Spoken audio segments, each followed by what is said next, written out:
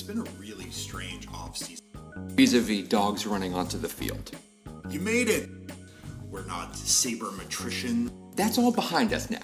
Yeah, I got in trouble, but it was worth it. It was totally worth it. It was worth it. Totally worth it. Hey, you're listening to Flushing Transit Authority. It's a Mets podcast. I'm your co-host, Jay Bushman. I just got back from Uncle Jack's Meat House in Astoria on Ditmars Boulevard. I'm here with my co-host, Will Stegman. Hey, Will.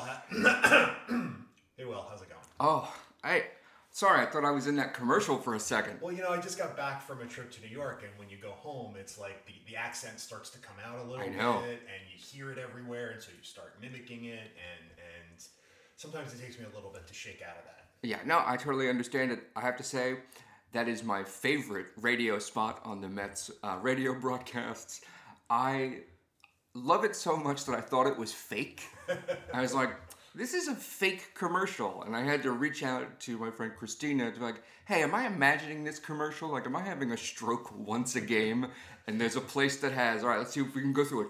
Burgers, steaks, Chops, craft cocktails, hidden speakeasy, live alligators, a pit of snakes. If you get a snake and it doesn't kill you, you can take it home at Uncle Jack's. I'll be honest, I do walk around my apartment these days and just for no apparent reason start saying Ditmars Boulevard.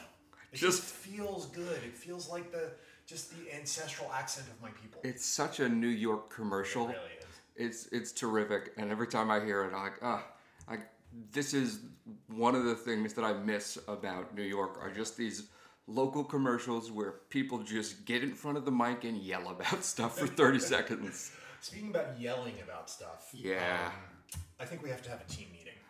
Yes, agreed. I know that we just said earlier in the week that team meetings are not going to solve podcast problems, but when you mix metaphors the way we do on this podcast, you really gotta keep these get the fundamentals down. You can't be missing the cutoff man. You can't be. I feel like you're thinking of a specific group of people that we pay close attention to, who all work in Queens. Are you talking At about Uncle Jack's? No, that's on Ditmars. This is Ditmars. Yeah, this is in Flushing. It's more like Roosevelt. Are you talking about the Mets? Mets? No, I don't think I'm familiar with that. No. I mean, because this is generally a Mets podcast. Oh, you're right. This is generally not a commercial podcast. So, I guess, as much as we don't want to, we're back. Hey guys, we're back below 500. Yes, Hooray. We did it. So, in preparing some notes for this, all I wrote down was, what fresh hell. So this is going to shock you, but I'm actually slightly positive. Okay. And I'll tell you why. Because we've been here before many, many, many times where, oh my God, everything sucks, nobody can hit, the pitchers can't keep a lead, every game seems like some ridiculous, painful, ignominious loss in some weird new way. But the thing is in previous years, when we've been in this pit of despair, the conversation has been, well, the first step is they got to get back to 500. They're 8 games below 500. They're 11 games below 500. They got a long climb to get to 500, and then once they're there, then they can take the next step. We're 1 game below 500. Yes. This feels terrible, but it's a lot better than where we've been for the past few years. Yes. To set the scene, for anyone listening to this who has wisely turned their backs on the New York Mets for the last couple of weeks, self-preservation is important. As you can probably tell from the tone of Jay's voice, the Mets are screwed, in my opinion. Things are not going well. After a really hot start to begin the season, they have played very poorly through the entire month of May, and the first night of June got off to a very poor start.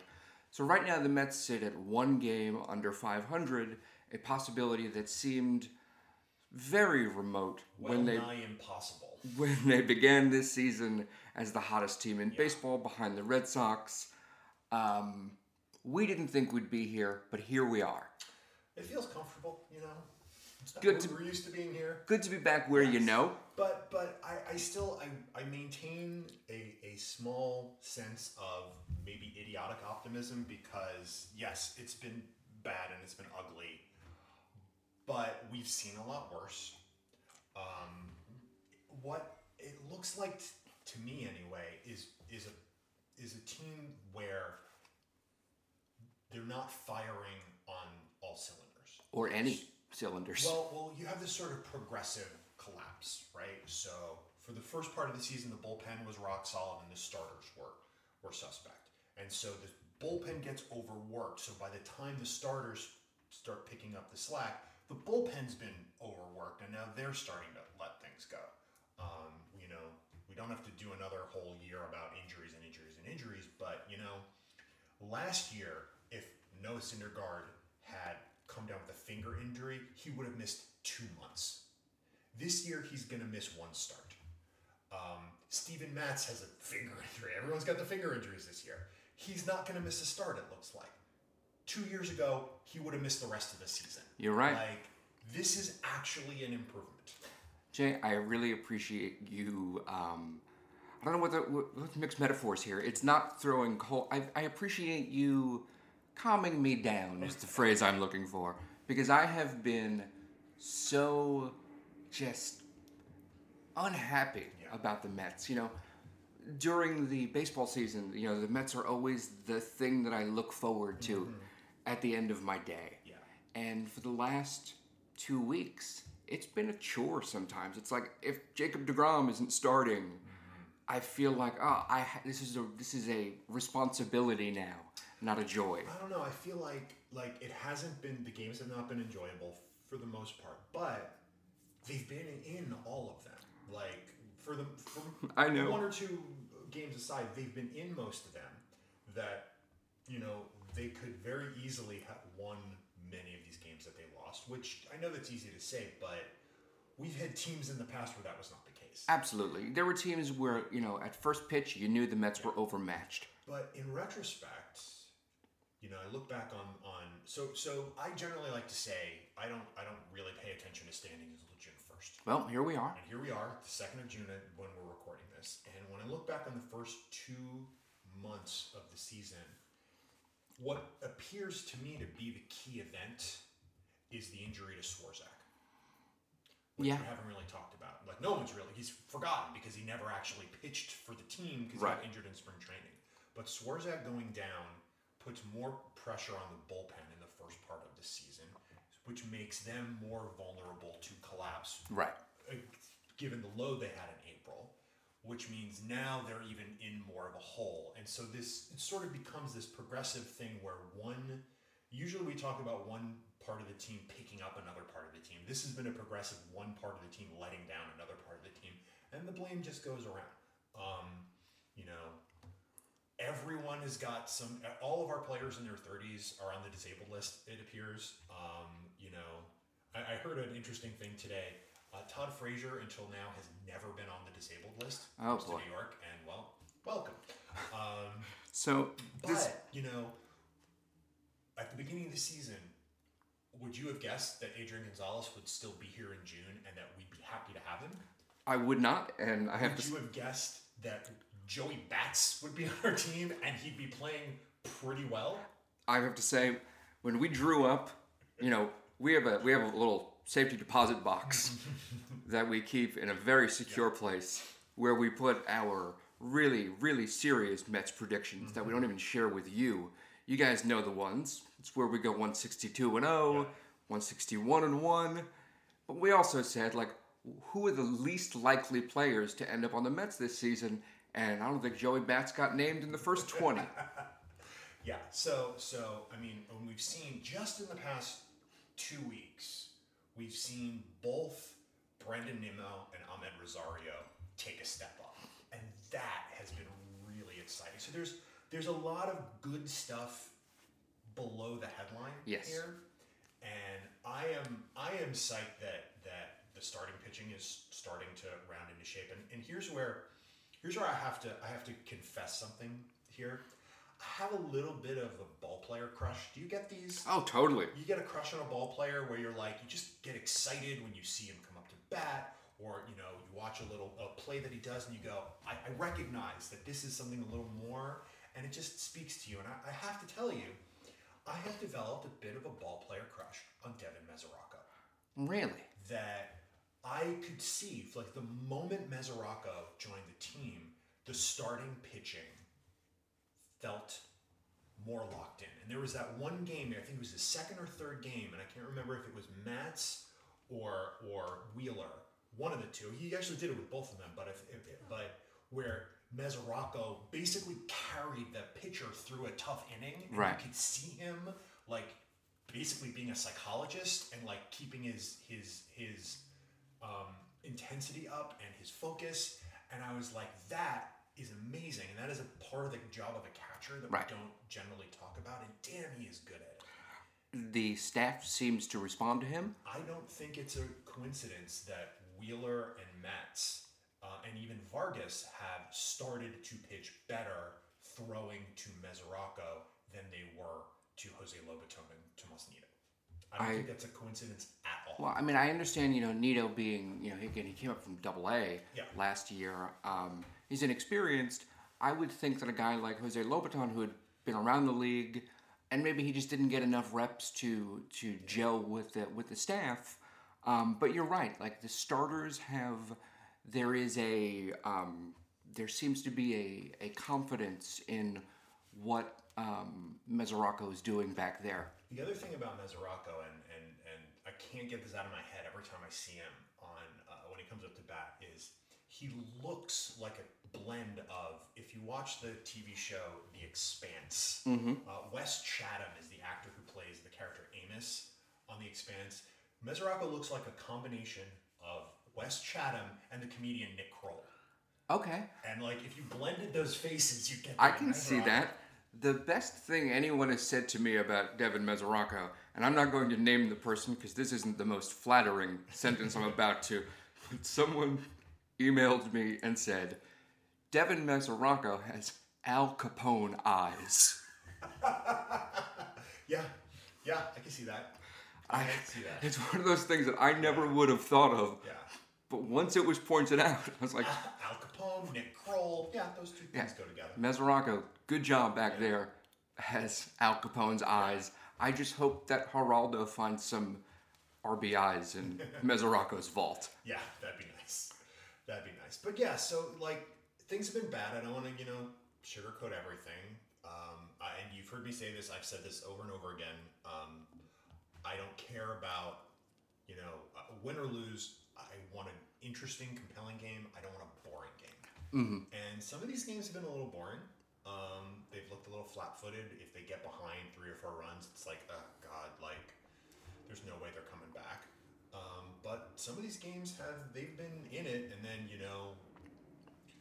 Hansel Robles, blesses, pointing to the sky heart, or, poor, like, what happened to Jerry Blevins? Well, I understand what happened to Jerry Blevins, and because he's not here to defend himself. It's Terry Collins' fault. Yeah. It's Terry's fault. Is this the Fernando Salas thing where, like, you just overuse someone and then they become less useful, and so then you get rid of him and you're like, well, he wasn't very good. No, he was great. You just send him out there every day. Right. Yeah. My sort of, again, you've really talked me down from being, because my thought coming into sitting down and talking about this was, when the Mets get to this point where they're scuffling, we keep saying they've just got to get to 500 and then hopefully they'll hit their stride. What I worry is that they hit their stride in the first 2 weeks of the season and we're not going to get back to it. And, what if that's as good as it gets? So I'm looking at everything as sort of a glass half empty. I look like, oh boy, if you're bringing Jose Bautista onto the team, things are in bad shape. If Jay Bruce can't hit his way out of a paper bag, we're in really bad shape. But you're right, there are positives. And we went through this last year and even the year before with Bruce, where, Bruce is a streaky hitter. We went also through this last year with Granderson. Yes. Where Granderson was a streaky hitter. And so in the beginning of the season, you remember last year, like, Curtis couldn't hit anything. He was hitting under 200. And we're like, oh my God, is he done? And then, like, June rolled around and he, he woke up. Yeah. And I would rather have the bad part at the beginning of the season to get it out of the way. I guess, yeah. So I just gotta hope that that's where we are with Bruce. Also, that he's just going through a bad patch, and that we will reap the benefits of that shortly. So I got one more negative thing. Okay. And then we're gonna move on to some real fun stuff. Jose Reyes. Jose Reyes. Do the Mets not understand that he doesn't have to be on the team? Like, I was actually thinking about this on the way over because I was pretty sure we were going to talk about. Put a pin in that for half a second. Yeah. Because again, not people have looked away. Jose Reyes has been terrible. He's been dreadful. He has been overmatched. I don't know what he's doing out there. So you were saying? I will put this prediction in the vault. I'll scribble this one down and put it in the vault, and we'll come back in 2 weeks and see. But I believe that by the time we record our next podcast, Reyes will no longer be with the team. And I think the thing that they are waiting for is Frazier to come off the DL. Right. Because especially with Flores going on the DL, who do you put at third base now? Right. Like, you could shift Cabrera back over there, but we've already seen that he's lost a step for third base. You could put Guillorme over there, but, is he going to hit? He's a stopgap. Yeah. So, I mean, he's going to hit more than Reyes at this point. But true point. I get the sense that, that they're riding Reyes as just until Frazier comes back, and that will be the roster move. Yeah, I just feel like he's just giving away outs. Yeah. And I mean, thank goodness he's not starting often, because when he starts, it's like, well, how is he going to make this terrible today? And look, I say that I'm fully aware of what the young Jose Reyes meant to this team and how much of a big fan I was of Jose Reyes.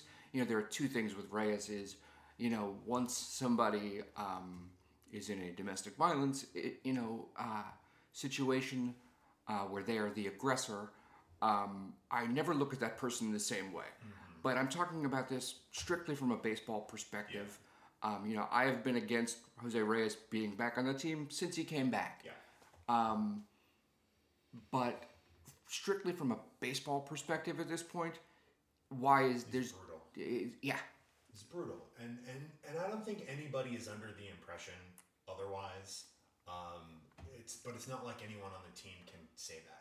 But if he was not Jose Reyes, if he wasn't a guy who came up to this team when he was still, 2 days before his 20th birthday, if he wasn't somebody with a history on this team, he wouldn't have made the ball club out of spring training. Possibly. I'm not clear they had another person to fit that multi-position Fair. sub. Yeah. Well, you assume that Wilmer Flores is that person. And I think if Flores had not gone on the DL with the back issue, Reyes may already have been gone. Right. Especially with the crunch of roster moves in the last week where they had to bring up 3 bullpen arms that we'd never heard of before. Right. But yeah, I believe that I feel like Jose's days on the team are numbered, and as brutal as he has been, I don't feel like throwing dirt on him because he's on his way out. Yeah. It's a frustrating thing every time I see he's taking at bats away from, a bag of baseballs who could be just as effective. But I think that's the exact issue. Who is he taking that at bat away from? Right. There isn't anyone in that position right now. True. So, all right, I promised we're going to talk about some good stuff. Okay, let's talk about some good stuff. First good thing. Brandon Nimmo. Wow. Brandon Nimmo reminds me of just every, kid who was happy to be on the field. And I know that everybody out there is happy to be there. I don't think anybody on that in a Mets uniform would rather be doing anything else. But man, does watching Brandon Nimmo make me feel happy about baseball. He reminds me. I was listening to the game yesterday, and I had this thought that he reminds me of an anti-Scuzzy Lane Dykstra. I was just thinking the same Yes. thing. Yes. Like a mirror universe version of Lenny. Right, Dykstra. right, like- you just scrubbed all of the crap off of Right. Lenny. Like in this scenario, like Lenny has the beard, so you know he's the evil one. Yes, exactly. And Brandon Nimmo is the good one. Yeah. Now the thing is, this is not a case of old dudes falling in love with a scrappy ball player. Brandon Nimmo can play. Yeah. Brandon Nimmo is, this is not a Grit and David Eckstein type thing. Yeah. Because I don't really have a lot of patience for somebody who plays quote unquote the right way, because there is no right way, and I love flashy players. This is not a gritty gym rat playing the right way.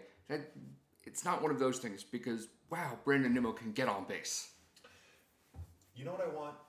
I want a detective show or a comic book where Curtis Granderson solves crimes and Brandon Nimmo is his sidekick. Oh, that would be great. His overeager sidekick. Totally. And Granderson's always got to calm him down. Like, come on, Nimmo. Come on, slow down. You're losing your head, Nimmo. The mayor is tired of your screwball antics, Nimmo. Holy head first slide, Grandy. Yeah, I think, Grandy and the kid. Yeah. That would be fantastic. I would love it. Just solving sports-related crimes. Crimes that happen in the stadium. Because Brandon Nimmo is like the definitive type of person that gets referred to as a chum. Yes. Yes.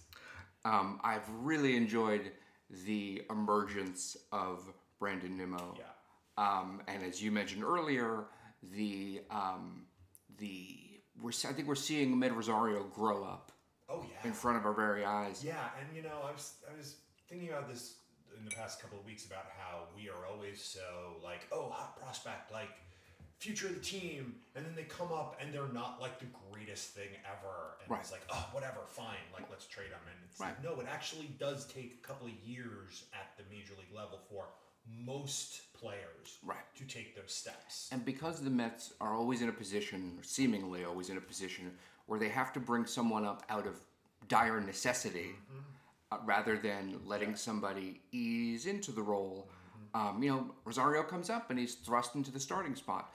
When they brought Dom Smith up, and he's suddenly the starting first baseman because Lucas Duda is gone. Well, you know what? They both struggled. Yeah. The difference was the Mets had options at first base this year, and they didn't have options at shortstop. Or we'd see them both out there. And honestly, I want to see what Dominic Smith can do, but that's another day's discussion. But Rosario is, first of all, doing what you want from a shortstop. He can make any play on the field. He is a terrific shortstop.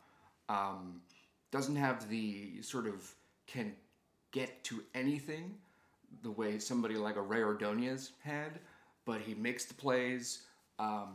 He seems to really have what they refer to as a high baseball IQ on the field.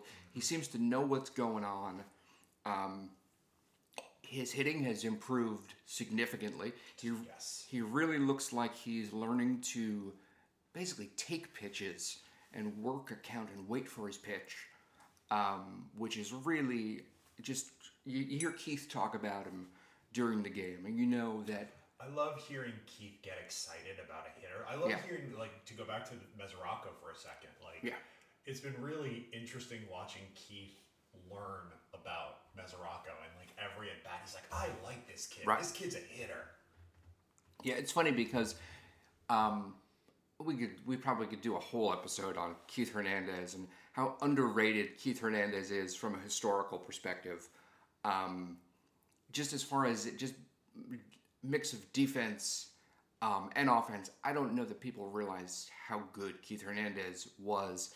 We should actually do. I haven't had a chance to read. It's on my list. I want to read his book, Yeah. and I want to read Davy Johnson's new book. Yeah. But we should read them, and we should do a pod later this season to talk about that specifically. Because Agreed. Keith was my favorite player growing Yeah. up, and every time if I was playing Little League and I got to choose a number, I chose 17. Mhm. And yeah, so we can talk about that. Yeah, we should do that. At a later date. Anyway, yeah, but you're right. Hearing Keith talk about, Mesoraco and talking about what Rosario's doing well, it's always fun to listen to. But the sort of, one last thing on Rosario is the people keep asking like, hey, when is he gonna steal bases? He's got the speed. That's a learned thing. You know, he could probably swipe a couple of bags if he just was out there running on just instinct.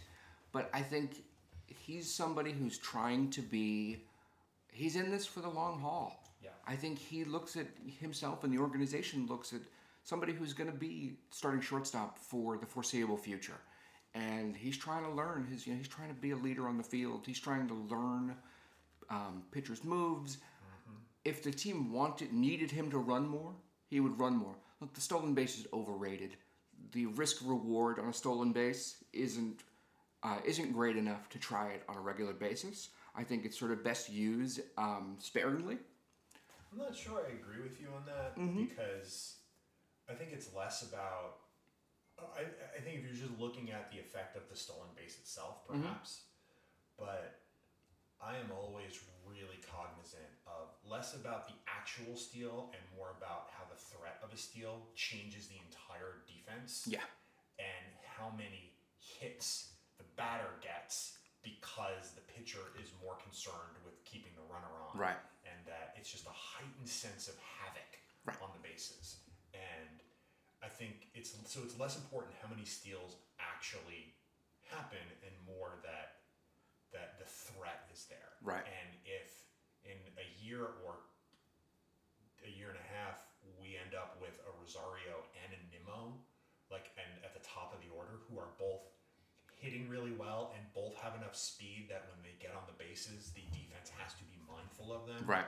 Ooh, that is that. I mean, I always remember how in the mid '80s teams that Dykstra and Backman, they both hit.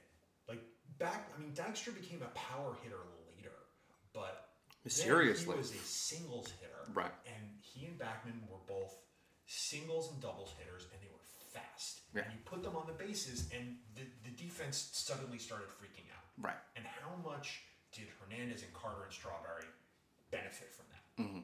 Yeah, you always felt like they could put a run up in the first inning. Yeah, totally. In retrospect, does anyone look less like a ball player than Wally Backman? Oh, man. Yeah. And Wally was a favorite of mine. Again, Wally's had a number of issues over the years. But looking back, Wally Backman had a sort of a shaggy look to him. Yeah. But that's neither here nor there. Just every now and then I think of that. I'm like, I don't know that would exist today. Yeah. So the other positive, there's one other really great thing. Asdrubal Cabrera. Oh, yeah. You want to talk about who's running the show on this team? Asdrubal Cabrera is the leader of this team. He, for me, has comfortably fit himself into what I generally think of as the Robin Ventura slot, where it's just the guy you can count on. Yes. He's going to show up every day, and he is a pro, and he can come through in the clutch again and again and again and again, which, given that, last year he had asked about being traded, that's a huge change. It seems like, and again, we always joke about this, in my head, Asdrubal Cabrera is older than I am. Yes. Now, I'm no secret about my age. I'll be 44 this year. I always assume Asdrubal Cabrera is my age or older. Because as we've joked, Asdrubal Cabrera, when he's not running the bases or out in the field, moves like Fred Sanford. We have reached the uncomfortable age, both of us have reached the uncomfortable age where we are now older than not just the Mets players, but the Mets manager. Yes. That's unsettling. Does not feel good at all. No. But Cabrera, not just at the plate where he has been rock solid.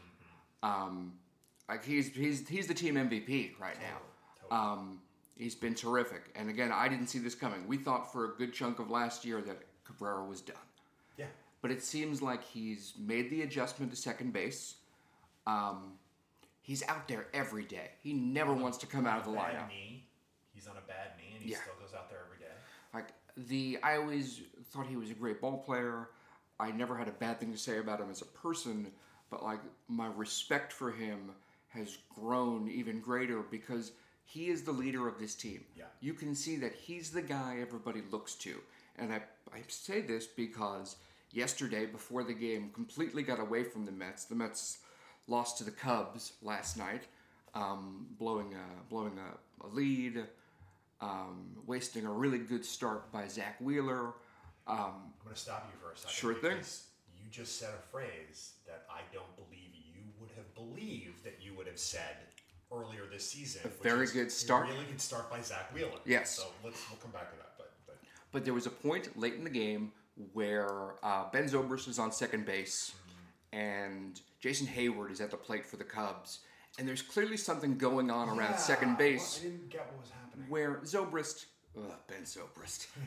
Ben Zobrist is clearly, in my opinion, trying to signal location to Jason Hayward. So Rosario, again, being a young ball player with a very high IQ, is trying to block Zobrist's view.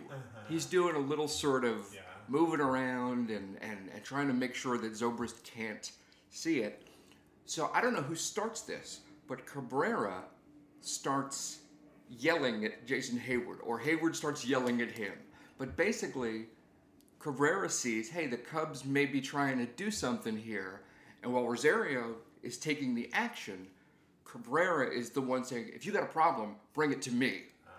Cabrera is, this is my team, and if you have a problem with this, you got to go through me. Okay. And I feel like everybody on the team looks at Cabrera now as the guy. So, as long as David Wright is still in the organization, he's going to be the team captain. But if you ask me, in his absence, Cabrera has taken this team over. I can see that. I love it. Yeah, it's pretty great. We have one other good thing that we need to talk about because it's really easy to forget this. Okay. It's really easy for this to get lost in all of the other stuff. But we are so far witnessing what has got to be a historic season from Jacob deGrom. He has been the definition of it amazing. Yes. And, the worst thing that's happened to him all season was he had a 45-pitch inning that he got out of without giving up a run. Right. He's only got, 4 wins, but, wins don't matter. The number of runs that he's given up and for innings pitched, it's been incredible. And, they're starting to talk about, it's June now, so the conversation to the utterly meaningless but still fun to talk about All-Star game has started. Right. And you gotta consider that that DeGrom has a good shot at starting that game. He does, especially since Justin Verlander, who you want to talk about a pitcher on a run, since last season, Justin Verlander, who we thought was done, has been. There's a great piece on MLB.com, either it went up yesterday or today, about the run that Verlander's been on, but because of that, DeGrom's run has really gone under the radar. Yeah. And because the bullpen keeps blowing his leads. Right. But he has been terrific. Yeah. The dullest thing in the world is people talking about fantasy baseball. But, the league that I've been in for years, the buddy of mine who has got DeGrom on his team, he knows what a big Mets fan I am, will text me during every DeGrom start. And DeGrom has been amazing. I haven't seen a Mets pitcher on a run like this in a long time, and it's a quiet. If it's possible to strike out 13 quietly. Yeah. It's quiet dominance. Yeah. In a sense, it reminds me a little bit of Ron Darling, in that because Gooden was the one that got all the headlines. Right. But when Darling was on, man, he was just a surgeon. I always felt like Darling was a guy who. Again, underrated because he was in the shadow of Dwight Gooden, but there's a good chance you were going to walk out of that game with a W when he was on the mound. He's pitching today, and it's going to be real fun to see. I wish. Oh, I thought you meant Ron Darling is pitching today. DeGrom. I was like, that would be weird. DeGrom is pitching today, and yes. if I read this correctly, Kevin Plawecki is playing first base. Ooh. Yes. I'm sorry for my brain cramp there. Yeah. I'm like, wait, how is Ron Darling starting today? I really got confused there for a moment. Sorry about that. Mo, you're right. It's as I said earlier, like if DeGrom's not starting, I'm not really excited to turn the game on. And today I'm excited to turn the game on. But, you know, like, finger issues notwithstanding, it sort of feels like whatever little nitpicky things have been plaguing Syndergaard, he seems to be close to figuring them out. Matz and Wheeler have started looking like the pitchers that we expected them to be over the last few weeks, and I'll credit Mesrocco for that. But and even Vargas had a good game. Well, yeah. The question is like, will the real Jason Vargas please stand up? Yeah. Because he's had 2 outstanding starts. Yeah. And the rest just feels like a tire fire. If we could, whatever he's doing to have those 2 outstanding starts, more of that, please. More of that, yes. So that's sort of where we are with the team. I'm going to try to keep it optimistic. Try to take your point of view. Well, there's have a balance. Hey, they win today. They're back at 500. Yes. And it's just time to hit that stride again. You know, the other thing that I've been thinking about a lot today is the Braves are better than we expected, and the Phillies are better than we expected. They're both and the Nationals are young back where they should be. Prospects, but specifically the Braves and the Phillies, I'm not worried about because we've been those teams before. Right. They're the equivalent of the 97, 98 Mets, the 84 Mets, where there's a lot of promise, but then you get to the end of the season and they fade. Right. And I am still convinced that as good as the Braves and the Phillies have been in the beginning of the season, they will fade by the end. And we'll see. The Mets now are apparently they're more like the Nationals in that they're the older, more established team that is going to flounder for a bit, but then sort of put it all together in the back half, I think. I hope you're right. As Syndergaard said last year, we're a second half team. Well, I hope so. So that's where we are with the team right now. I wanted to tell you something that happened a couple of weeks ago now. Okay. It's been a while since we've had a chance to sit down and talk in person, but a few weeks ago, back when the Mets were in San Diego, my wife and I went down to Petco Park to see a game. And first of all, Petco Park, as you know, having been there, is one of the best ballpark experiences. It's pretty great in the league, both in terms of where the stadium is, because it's one of those things where the stadium is in the neighborhood. Yeah. And it's like, we decided to sort of make a night of it, so we stayed at a local hotel. So we got to the hotel, dropped our stuff off, and just walked down to the ballpark. And it's great to just be able to walk out of where you're staying, and the ballpark is 6 blocks away. And you just walk to the park. It's amazing. Yeah. And it's in the middle of the neighborhood, and there's no parking. Like, there's parking, but it's not like going to Citi Field where there's this vast parking lot. It's like, if you go around Petco Park, there's restaurants and bars and hotels and a hardware store and neighborhood. Screw you, Robert Moses. Yeah, it's great. I love ballpark in the middle of the city. Second, the concessions at Petco Park are top notch. Really? Oh, yeah. One of the best concession experiences in the league. I'm not a drinker, but if you're a beer drinker, an amazing selection of beer, according to my wife. I gotta say, they've got carne asada nachos. Whoa. Big win in my book. Really just a great ballpark experience. Ice cream sandwiches. I love it because it's not the traditional, you can get a hot dog and peanuts and Cracker Jacks, or you can go the gourmet route. And if I'm going to go to Petco once a year, I'm going all out. Right. But that's neither here nor there. Okay. I had the strangest ballpark experience Oh, really? I've ever had Huh. with my sort of row partner during the game. So just to sort of paint the scene for you, if you watched any of those games on TV, there's a section directly behind the visiting dugout. Okay. So a lot of Mets fans sitting behind the Mets dugout. That's where I got my tickets. Okay. I was like, you know what, I'm going to Petco once, so we're going to spring for the good seats. Good. So we were sitting in the sort of in-seat dining. Thing is, there are only 4 seats in the row. So it's my wife and I, and then another couple. Okay. So we get there early, and we're in our, I got a Mets t-shirt and a Mets cap on. I'm clearly there to root for the Mets. I think I'm really showing my team colors. Just around first pitch, this couple shows up, and they are practically wearing Padres uniforms. Oh boy. Like, Okay. they are decked out, and it's the old style. Like, they're really feeling it. Good for them. I'm a passionate fan. I love a passionate fan.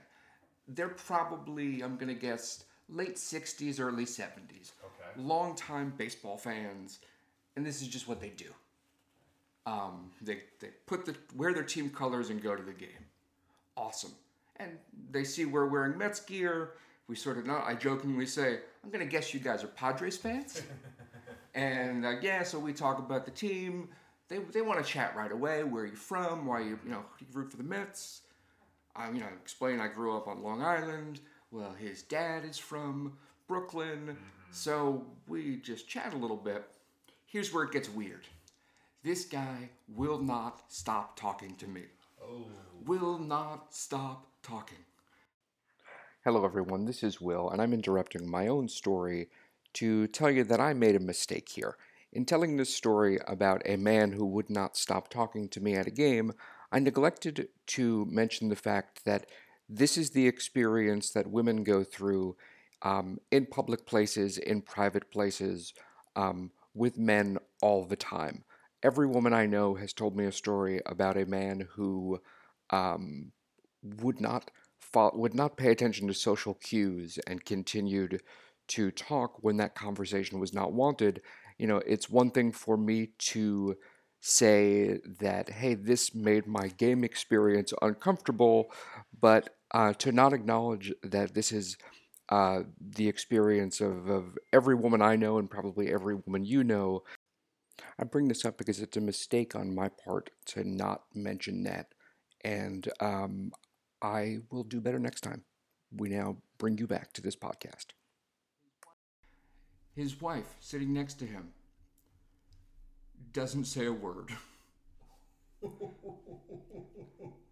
Because I assume that she's normally the one bearing the brunt of this. She's like, and I'm here. Else. She's got a night off. Yeah. Like, she's got, for some reason, somehow she's got her back to the action.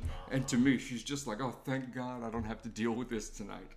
So I keep trying to turn to talk to my wife, who is also, to this gentleman, seemingly invisible. Right. Like, there's nobody else in the ballpark. Women at the ballpark? Right.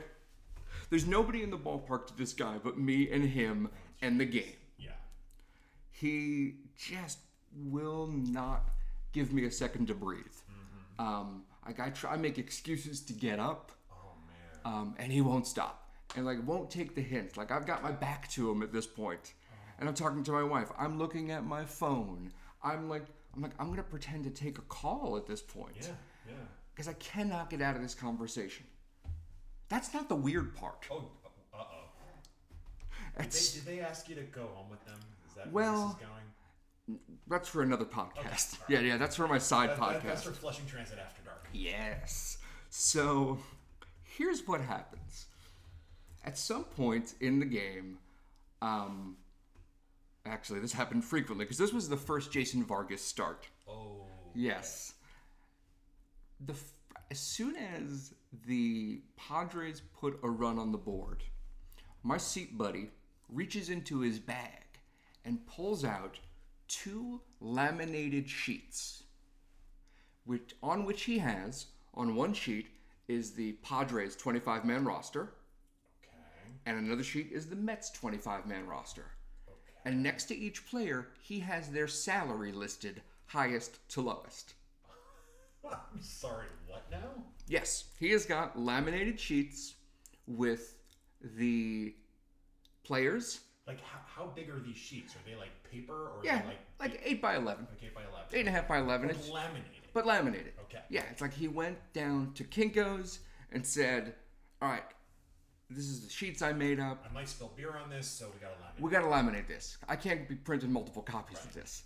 So he's got laminated copies, and every time a player is up, he refers to the sheet and looks at how much money they make. And it's this weird thing, and then he rates that player's performance based on where they are in the salary chart. So at some point he was talking about, I think it's Chase Headley who's back on the Padres, and he's like, look how much money we're giving this guy. And I was like, I just sort of jokingly, I'm like, how much of that money's coming out of your pocket? Like, he's like, but they're making too much money. And again, I'm not in a mood to be nice because I'm annoyed at this point. Yeah. It's like, no, they're being paid what the market will bear. This is the salary structure of Major League Baseball. Veterans make this much money when they have a track record of production. You get paid on past performance, not what you're doing now. Because what he's pointing out is Headley's making, X amount of millions, and there's somebody else making league minimum. So I was like, okay, so combined, you're paying $14.5 million for this production. If you got those numbers from one player, great. Yeah. Like, the money's not coming out of your pocket. But it's very much like the players in my day didn't make this kind of money. Well, owners in your day made that kind of money. Yes, they did. Huh. That is bizarre. It is really, really strange.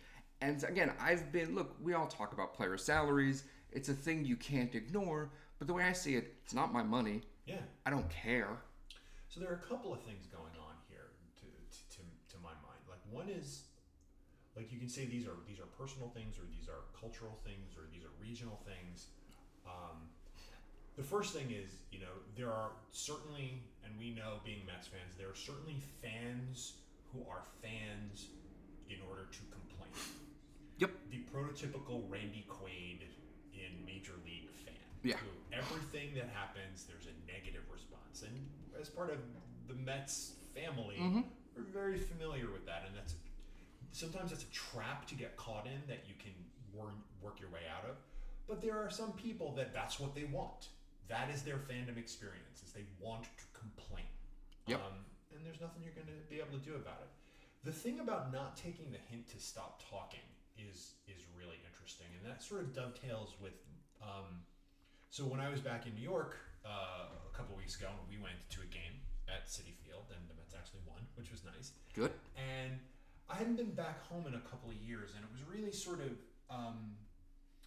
nice to sort of fit back into the flow of just what day-to-day life in New York is. And New Yorkers get this reputation for being standoffish or, not really caring about other people. And that's totally not true. And that's never been true, at least in my experience. My experience has been we're all busy.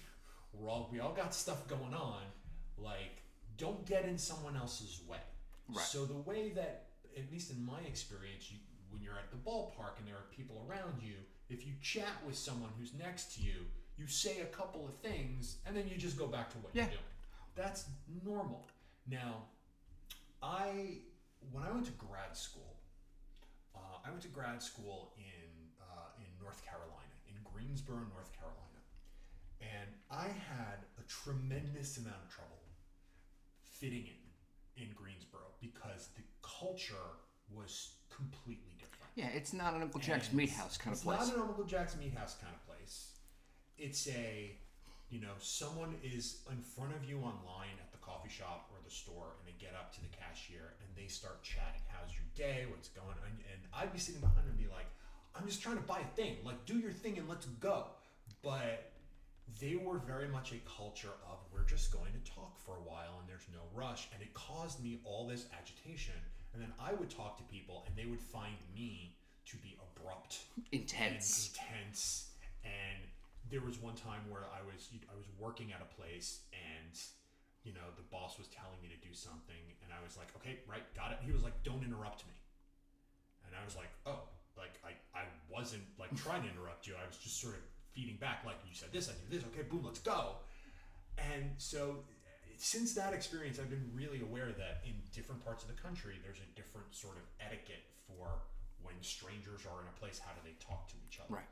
So charitably, you could say that your seatmate was just from a different sort of culture, but that doesn't excuse the nonverbal signals of like, this conversation is over now. Right.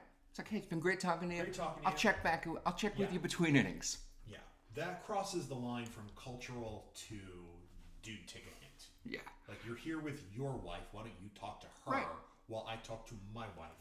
Thank you very much. Yes. We ended up leaving the game early. Yeah. Mostly because the Mets were losing, I think, 11-2. Yeah, I'll do it. But I gotta say, I normally would have just stuck around just for the sake of watching baseball because, again, best part about having the ballpark in the city, to leave, all I had to do was walk a few blocks. Yeah.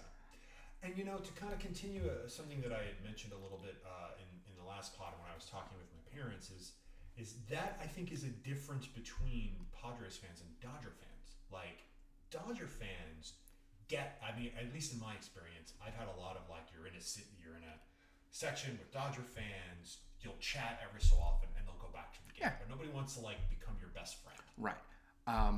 No, you're right. And again, maybe I've been to Petco Park 4 or 5 times over the last 3 years, and this is an anomaly. But it ruined the experience for me. I hope that dude has a great time at the ballpark, but really sit him next to the foul pole next time. When you were chatting with him, did he mention what he did for a living? He was retired. He was retired. So okay. So here's what you need to do: is you need to find out what retirement community he lives in, and you need to show up on his front lawn with a laminated sheet of how much everyone in the retirement community and how much they have in their retirement accounts, and be like, keep him busy for a while. You're playing shuffleboard like that? Look at how much you got here. Yeah. That's you should be better than that. Yeah. That's the next step. I'm gonna have to find him and follow him around. Yeah. Here is one magical moment from Petco Park though, and why I just adore my wife is we get to our seats and we're sitting on the third base side behind the Mets dugout, and she follows the stands down to the foul pole and points over at the old warehouse and says, "That's where Bartolo's home run went." Yes. Oh, you are right. Yes, that is wonderful. That is wonderful. So, that's all I got to say about the Mets. How about you? So we got a Jacob deGrom game today, and high hopes. And there seems to be rumblings that Swarzak may be ready to pitch sometime soon. So maybe we get some bullpen help. I'm trying really, really hard not to heap too much blame on Gerson Bautista for giving up big hits in the 9th inning, because if Gerson Bautista is pitching in the 9th inning, there are other problems. Yes. So we just got to hang on through this stretch. Hopefully get some players back, and like we always say, try and enjoy the things in the game that are there to enjoy. Doing my best. Yeah. One other thing, we don't often do this, but listeners may be surprised to know that both you and I do other things than watch the Mets and talk about the Mets. One of us does. We don't often talk about that because this is a Mets podcast. But I would like to take a second to do a short plug for a project that I worked on that just came out that I'm really happy with. There's a show on Netflix that you may or may not know called 13 Reasons Why. Earlier this year, I was hired to help write a little interactive media sort of prequel to the second season. And it was a lot of fun to write, and it was a lot of fun to put together. And it's an experience basically where when you launch it, you start getting FaceTime calls from the characters in the show. And depending on what you say to them, their responses change. And so it's a little interactive story. But I was one of the 2 writers on, and I do a lot of those kinds of things. We don't really talk about what we do outside of this, but that's the kind of work I do a lot of, and this one feels really special. Cool. And so I wanted to share it. Where can we find this? If you go to the website talktothereasons.com, that will take you to the experience. You should do it on your phone. It's a phone experience, and we'll drop a link in the show notes. But it was really cool. It was a lot of fun to work on, and I just hope people give it a look and enjoy it. Cool. Hey, I know we don't do plugs, but that's a worthy plug. Yeah, thanks. Anything else before we wrap it up here? No, I just think that team meetings can sometimes be helpful. I feel very good about this team meeting. This has been a good team meeting, and we just got to go out there and mix metaphors the right way that we were taught when we were 18 and fundamentals. May your metaphors be mixed and your games end in victory. Speaking of which, I guess that's where we should have our usual sign off, which is we'll see you At the baseball movies.